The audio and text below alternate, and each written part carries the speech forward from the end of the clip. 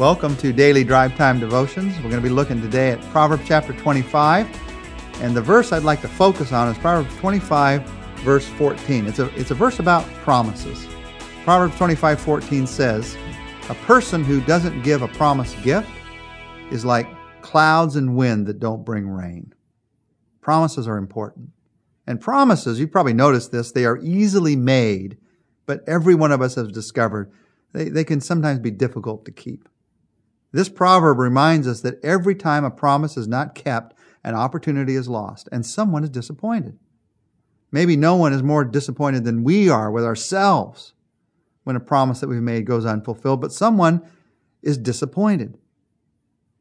It's fairly obvious that we live in a day where we need to work on promises on both ends. On the front end, we need to be more careful about the promises that we make.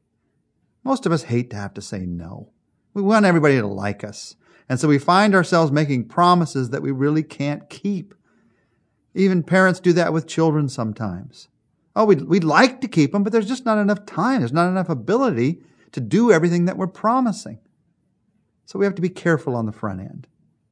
But we also have to be careful of our promises on the back end. The back end of the promise is even more important to work on.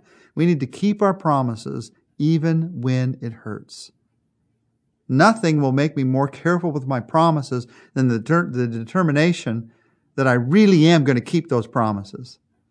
In a world where promises mean nothing and legally binding agreements mean everything, we as believers in Jesus Christ need to be different. Our yes needs to be yes, our no needs to be no. Now, I'm not talking about the unavoidable in life. I'm not talking about those times when an accident out on the freeway causes a 2-hour delay and you can't make your promised appointment.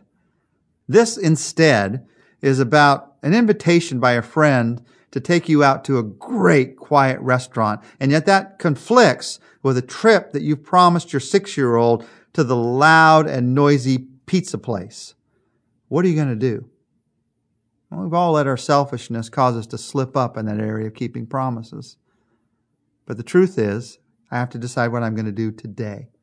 What you can do now is say, God, by your grace, give me the wisdom to make promises I can keep. And God, by your grace, give me the strength to keep the promises that I make. There may be a promise in your life right now that God's challenging you. Yep, I need to keep that one. There may be a promise that was broken to you that's caused disappointment. You need to give that to God right now and recognize, yeah, but God always keeps His promises. I'm not going to live with that disappointment. I'm going to depend on the promises of God. There may be a habit in your life of making promises that you don't keep. There may be a habit in your life of not thinking through promises. This verse challenges us to think through the promises that we make and to reflect the character, the attitude of God, because He always keeps His promises to us. So let's pray together that prayer that I voiced earlier.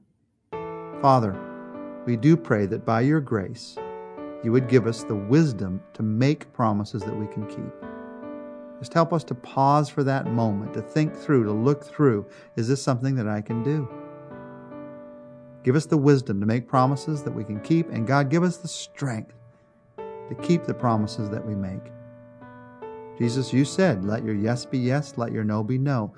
We know from your teaching that it's important that we be people of our word. So help us to be people that are trustworthy. God, help us to be people who take your promises seriously and who take our promises seriously.